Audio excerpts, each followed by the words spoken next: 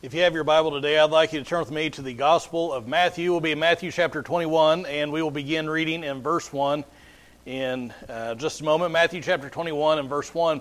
And today we're going to look at the triumphal entry of Christ into Jerusalem, because this is what is commonly called Palm Sunday. And as I thought about what to preach, and I tried to pray about what to speak to you about today, my first thought was to focus on the crucifixion, because that's really where the penalty for our sin was paid. That's where Jesus bore our sins in His body on the tree. But I decided to go with Matthew 21 and the triumphal entry, because this is just full of meaning. And many times we read this and we say, okay, well, this is maybe kind of a nice event. This is maybe kind of an odd event that He came into Jerusalem this way. But it is chock full of meaning. And just so we remember, of course, we've been looking at Luke's gospel for an extended amount of time, and Jesus in Luke's gospel, where we are, He's making His way towards Jerusalem, where He will suffer and die on the cross. And so where we're kind of fast forwarding in His life a little bit, so just put where we are in Luke on hold, and we're going to jump ahead to the last week in Jesus' life. Okay, so where He is in His life, this happens on a Sunday. On Friday, He's crucified, and on the next Sunday, He rises again. So that's just kind of, again, I know we've been talking about this stuff, but just to kind of just make a mental break from where we've been to where we are now. So if you found Matthew 21 and verse 1, if you're able to, I'd like you to stand with me in honor of God's Word, and we will read down to verse 17. It says, "When they had approached Jerusalem and had come to Bethphage at the Mount of Olives, then Jesus sent 2 disciples, saying to them, 'Go into the village opposite you, and immediately you will find a donkey tied there, and a colt with her. Untie them and bring them to me. If anyone says anything to you, you shall say, "The Lord has need of them," and immediately He will send them.' This took place to fulfill what was spoken through the prophet. 'Say to the daughter of Zion, Behold, your king is coming to you, gentle and mounted on a donkey, even on a colt, the foal of a beast of burden.' The disciples went and did just as Jesus had instructed them, and brought the donkey and the colt, and laid their coats on them, and He sat on the coats. Most of the crowd spread their coats in the road, and others were cutting branches from the trees and spreading them in the road. The crowds were going ahead of Him, and those who followed were shouting, 'Hosanna to the Son of David! Blessed is He who comes in the name of the Lord! Hosanna in the highest!' When He had entered Jerusalem, all the city was stirred, saying, 'Who is this?' And the crowds were saying, 'This is the prophet Jesus from Nazareth in Galilee.' And Jesus entered the temple and drove out all those who were buying and selling in the temple, and overturned the tables of the money changers and the seats of those who were selling doves. And He said to them, 'It is written, My house shall be called a house of prayer, but you are making it a robber's den.' And the blind and the lame came to Him in the temple, and He healed them. But when the chief priests and the scribes saw the wonderful things that He had done, and the children who were shouting in the temple, 'Hosanna to the Son of David,' they became indignant and said to Him, 'Do you hear what these children are saying?' And Jesus said to them, 'Yes. Have you never read, out of the mouths of infants and nursing babies, you have prepared praise for yourself?' And He left them and went out of the city to Bethany and spent the night there." Thank you. May be seated. Now, there are 3 main things I want you to see in our text today. The first is that this was a prophetically significant event.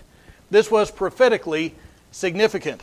Now, if you've been following along for a while, like I said, we've been in Luke's gospel, and we're fast forwarding just a little bit in his life. But where we are now, Jesus has made His way to Jerusalem, and you'll notice that it says in the text right at the beginning that He sent some of His prophets, or some of His disciples, to get a colt, to get a young foal of a donkey.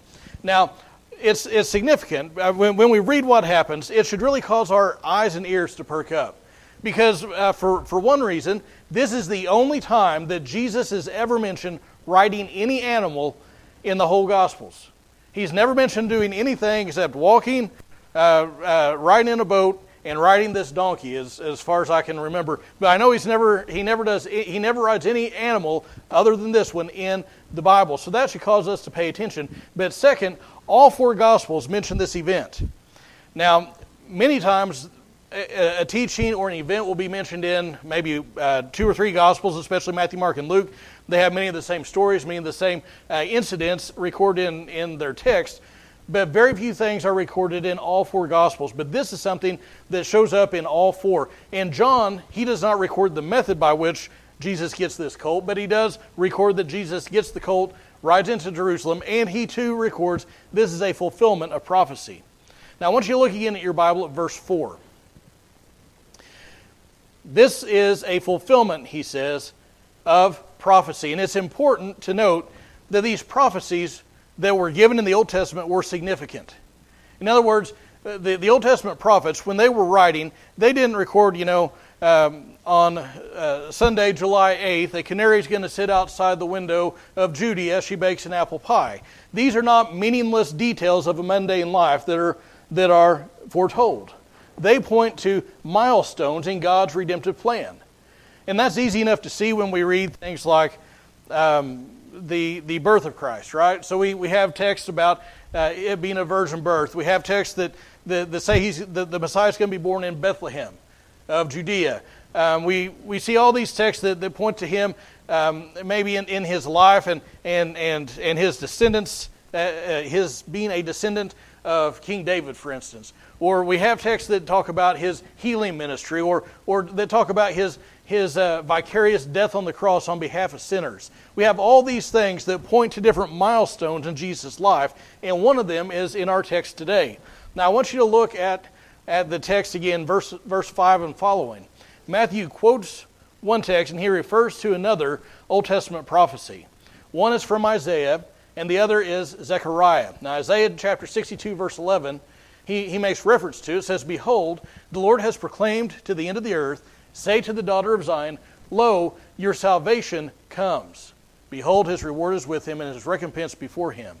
And then Zechariah 9:9, which is more directly quoted, it says, "Rejoice greatly, O daughter of Zion. Shout in triumph, O daughter of Jerusalem. Behold, your king is coming to you. He is just and endowed with salvation, humble and mounted on a donkey, even on a colt, the foal of a donkey." And it's significant that this text was almost universally understood by the rabbis to talk about the coming Messiah. So God told his people, this is what it's going to look like when the Messiah comes. This is going to be his character. This is going to be his nature. When you see this, you need to pay attention. It's like God's saying. But not only that, he also told them when it was going to happen. Daniel chapter 9, verses 25 and 26 says, "So you are to know and discern that from the issuing of a decree to restore and rebuild Jerusalem until Messiah the Prince, there will be 7 weeks and 62 weeks." And those are figurative things talking about a week of years or a period of 7 years. So 1 week of years is 7 years. So 69 weeks, 69 groups of 7. Until the Messiah comes, there will be 69 weeks, and it will be built again with plaza and moat even in times of distress, and then the Messiah will be cut off, and so on and so forth. So God says, this is when it's going to happen. When it does, this is what it's going to look like. This is how you're going to identify the Messiah. I mean, if you've been down Highway 65, all those signs that tell you about Branson, it's like all these billboards are in the Scripture saying, this is Jesus. And there are more signs in Scripture that point to who Jesus is than billboards for Branson. I mean, it is plain as day, this is the Messiah. And this is significant because this is when the Messiah, the King, is being presented to the nation. This is when God's man is finally going to Jerusalem. He's the Davidic king. He's the root and the branch of Jesse. He is the Messiah. He is the king. He is the Prince of Peace. He is the king that God said he would send. And somewhere in heaven, I just wonder if maybe there wasn't a drum roll as he was going into Jerusalem. But we know the rest of the story, don't we? Here comes Jesus. God said this is when it's going to happen. This is how you're going to know that it's him. And we know the rest of the story. He wasn't accepted. He was rejected. He was despised and forsaken of men. He was welcomed with hosannas on Sunday, but condemned with crucify him on Friday. Here comes the king to Jerusalem, to the capital city. The king came to his kingdom, And rather than accept him and worship him and set him up as king, they rejected him, called for his death, and they murdered him. He did nothing but good and merciful acts for people. But people loved darkness rather than light. And they hated him because of his goodness. They hated him because he told them the truth. The king came in peace, and the subjects of the kingdom murdered him. It was a prophetically significant event. Now, this didn't take God by surprise. It was all part of the plan of salvation, but it makes it no less tragic. So the first thing is that this was prophetically significant. The second thing I want you to see is it was culturally understood. It was culturally understood. Now, obviously the people didn't have the benefit of all of Scripture like we have. They didn't have the New Testament. They didn't have the apostles who had written these things. They didn't have 2 millennia of Christian scholarship. They didn't have all that. So it's not a surprise that we have a fuller picture than what they had. But they had enough to know that Jesus was the Messiah. And it's plain that they understood on some level what Jesus was claiming when he entered Jerusalem this way. Look again at verse 8. It says that they paved the way with clothing and palm branches. Now to us that may seem kind of strange, but it would have been pretty expected then. Because if a king would come to an area, there's all kinds of fanfare. When a king came to the area, his way was made special in some way. And we see biblical examples of this. For instance, in the Old Testament, Jehu was a man who was anointed as king one time. And after that happened, as he was descending the steps from the room where he was, the people that were with him began to lay out their clothes on the steps. So he didn't have to walk on the steps like a normal man. They paved the way with their garments. We do this some today. When I don't think they do this now. At weddings, when I got married, it was still tradition. Before the bride came down, all that, there was a runner. You know what I'm talking about? And I'm not talking about somebody who would move really fast. I mean, there was like I don't remember if it was like a cloth or paper or something that they would roll out before the bride came down. And even today, one of the things, they drop rose petals on the ground. Have you ever wondered why on earth would you put flower petals on the ground? It doesn't make any sense. But you're doing it because you're paving the way. You're making that way special for the person that's coming. At award ceremonies, they roll out the red carpet. I mean, we do something similar in our context to what they were doing, and so they were paving the way with their garments for the king. And these palm branches, Matthew doesn't record there are palm branches, but other Gospels do, but palm branches were used, they'd be waved and things like that as a sign of military victory. So these people knew that Jesus was claiming to be king. But notice what it says in verse 9. Specifically, notice what they say in verse 9. They say, Hosanna to the Son of David. Now, Hosanna is a word that means save or save now or bring salvation. And it was a word that was commonly used if you were addressing a king and you wanted him to intervene. You would say, Hosanna, intervene, save me, bring assistance, bring help, bring salvation to me. Now, they were not asking for salvation from sin. They wanted salvation from the Romans, who were the occupying military force at the time.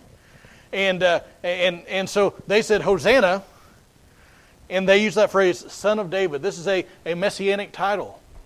They recognized that Jesus was more than just a man. If you look at verses 10 and 11, notice what they say. When he entered Jerusalem, all the city was searched, saying, who is this? And look at their answer. They didn't say, that's a great question.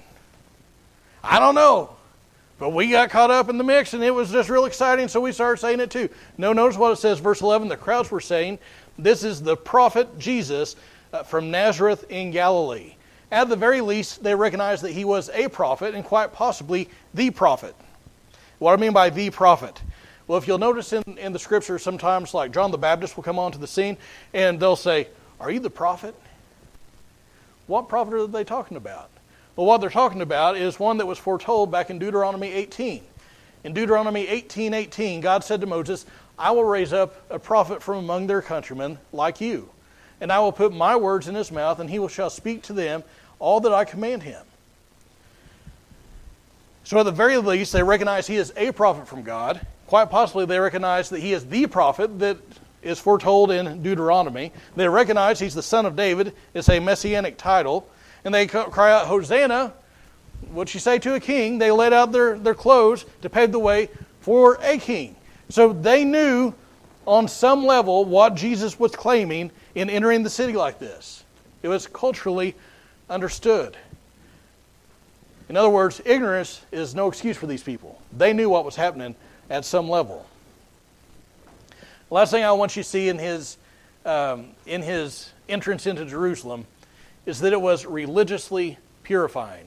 It was prophetically significant, it was culturally understood, and finally it was religiously purifying. Now notice what happens. Now Matthew, he kind of condenses a couple of events, because the other Gospels tell us that Jesus got to Jerusalem, he went into the temple, he looked around, saw all that was happening, and then he left.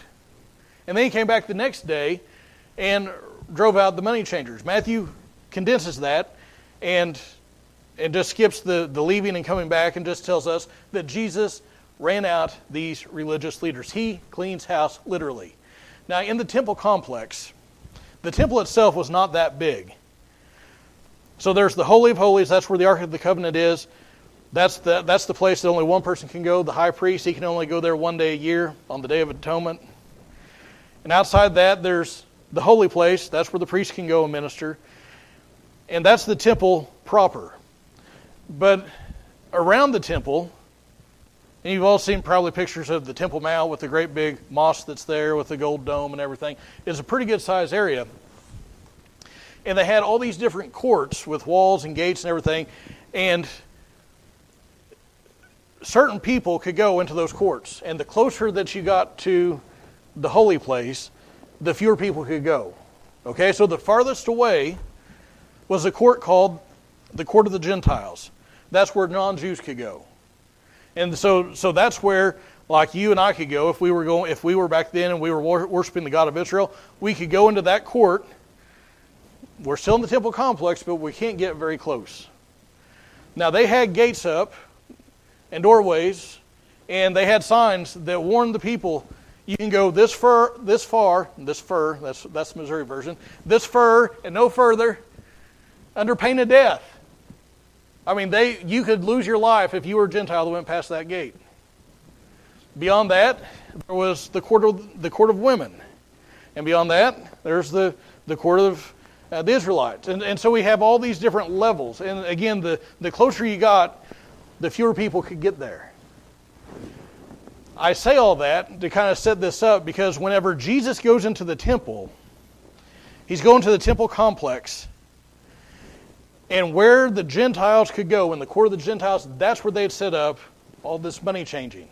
That's where they set up buying and selling the animals. Why would they do that? Because part of the Jewish law said you have to go to Jerusalem, you have to go to the temple for Passover. Now, you can imagine if you live a long ways away, what it would be like to try and get from point A to point B, taking an animal for sacrifice. You don't have a stock trailer, you don't have a truck, you don't have anything. You got to drive them by hand, or you got to lead them. And you can imagine trying to take a sheep, or a cow, or a pigeon, and trying to transport those. It's not practical. On top of that, each little area had its own currency, its own money. And part of the law said everybody has to pay, I think it's like a half shekel to the temple. And it has to be a specific currency. So what do you do? And that currency is not widely circulated. So what do you do if you have dollars and you need pesos, right? If you've ever traveled internationally, what do? You have to exchange it. And there's an exchange rate. And so what they would do is people couldn't bring all the animals and stuff while they traveled. So what they would do is they would go to Jerusalem, and to pay that money, they would exchange their money. There would have to be an exchange rate. There would have to be a fee associated with that. And then they would have to take their money and buy these sheep and oxen and pigeons and all the other critters that they were going to be sacrificing. They would have to buy those while they were there. Has anybody ever been to an airport and eaten food? what happens? Now, we went to Wendy's one time at the airport, and I'm used to Wendy's deals on the app. I don't know if you get their app or not. If you don't, you ought to, because you can get good deals on it. And I had a pretty good system worked out because I'd eat out pretty often. And so I had it all worked out. I knew prices, and I knew there was going to be a little variance because we're in a different location here in the States. And I knew it would be a little bit higher because we're in the airport. And we got for our whole family. And I about had a coronary. I mean, it was like double what we were paying normally, and they didn't take any of the app stuff. And so I'm like, okay, at the very least, I can get credit on my app for points, and I couldn't even get that. Anyway, I say all that to say this. When somebody has you over a barrel, they'll charge you what they want. And so these people in the temple complex had all these animals, and they knew these pilgrims, these travelers, had to come and buy these things from them, and so they were extorting the people that were coming to worship God. They were extorting them with the money changing. They were extorting them with the animals. They were taking advantage of the people that are there to worship God. So that makes Jesus really upset. He calls them, says that you've made it should be a house of prayer. You've made it into a robber's den. But understand, I mean, some of those things are going to have to happen. The exchange rate and all that stuff, okay. But where was it happening? It was happening where the Gentiles were supposed to be praying and worshiping God. Now, has anybody ever come to you and started talking or started making noise when you're trying to pray? And what do you start doing? You start listening to that conversation that's happening over here. You start, somebody turns the TV on while you're trying to pray, and you start watching it. You start listening, you just can't focus. That's what's happening in the court of the Gentiles. These people are there to worship God, and they have, you can imagine they're there to pray, and there's mooing happening. There's the bleating of the sheep, the band, and all the, there's haggling, and there's arguing, and there's all this ruckus. And Jesus is upset because this is the place that these Gentiles can come, the nations can come and worship God. And he says, it's supposed to be a house of prayer. And you've taken it and made it into a robber's den. And so Jesus cleans house. It was religiously purifying. And look at verse 15, because you would think that the religious leaders, the scribes, Pharisees, the chief priests, that they would look at this and say, oh, I'm so glad that somebody finally got these guys out. Because Jesus had done this at the beginning of his ministry. Came back 3 years later, they're doing the same thing.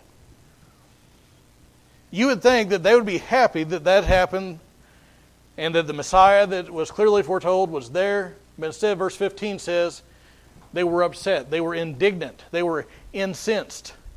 Why? Because they were complicit in the theft and the vice that was going on in the temple. But notice also verse 14. Back up one verse. The blind and the lame came to him in the temple, and he healed them. That's significant because he does all kinds of healing ministries and miracles in the Scriptures, in the Gospels. But it's significant here because the Levitical code said that priests who had some sort of like a handicap, like let's say they're missing a finger or missing an eye or something like that, they couldn't serve in the temple. And the Jews had evidently taken that Levitical requirement for the priests and had applied it to people who were even coming to worship. In other words, if you had a handicap, you were excluded. But Jesus healed them. He gave them a foretaste of his kingdom. The king came to his kingdom, and he was rejected. Ignorance was not an excuse. The prophet said, this is when it's going to happen. The prophet said, this is how it's going to look when it does happen. Jesus fulfilled all those things. Ignorance was not an excuse. And it's easy to look at this and shake our heads at him, right? I mean, it's like, how could you people reject Christ? It was plain as day. But I want to tell you, today you have a similar choice presented to you. You have a choice of how you're going to respond to Christ. Are you going to accept him, or are you going to reject him? And I just want to ask you, have you personally accepted Christ as your king? Because that's who He is. He is the King of creation. Have you trusted Him as your Lord and Savior? Because if not, you have a responsibility today to do that. Ignorance is not an excuse, because you've heard the truth. It's plain as the nose on your face that Christ is the Messiah. Jesus is the Messiah. He is the promised King. And if you've never turned to Him in faith, do that today. Repent of your sin and put your faith in Him. You say, "But Pastor, I've done that." I think it's helpful around this time of year to remember that we don't deserve that. The reason that you and I, if you are a believer, the reason that you're a believer isn't because you're so special. The reason you're a believer and that God saved you is not because you're worthy. It's not because He looked at some good in you and said, "You know what? I sure would like to have him or her on my team, because they got something going on for them." No, He saved you based solely on His mercy and His grace. Why don't you stand with me as musicians come. And as you stand, I ask you, bow your heads and close your eyes.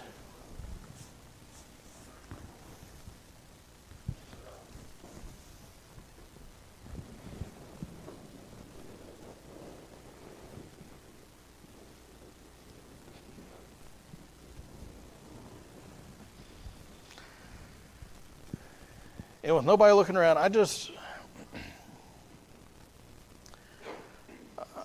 encourage you to answer the question in your own heart: is Christ your King?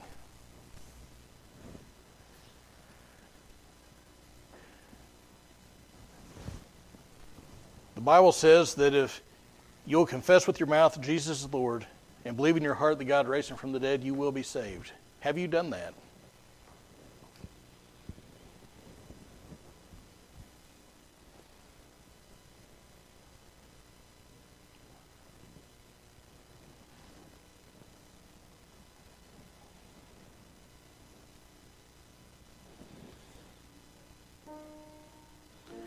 If you have done that, pray for that friend, that relative that maybe has not done that.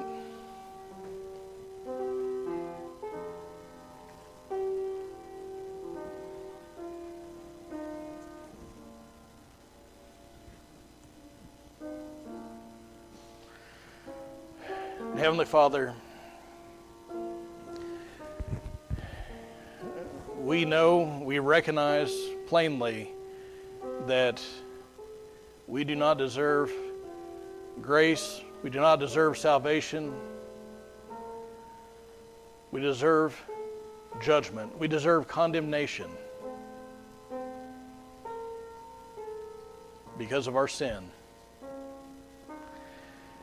And God, we thank You that You have provided a way of escape for that. You've sent Christ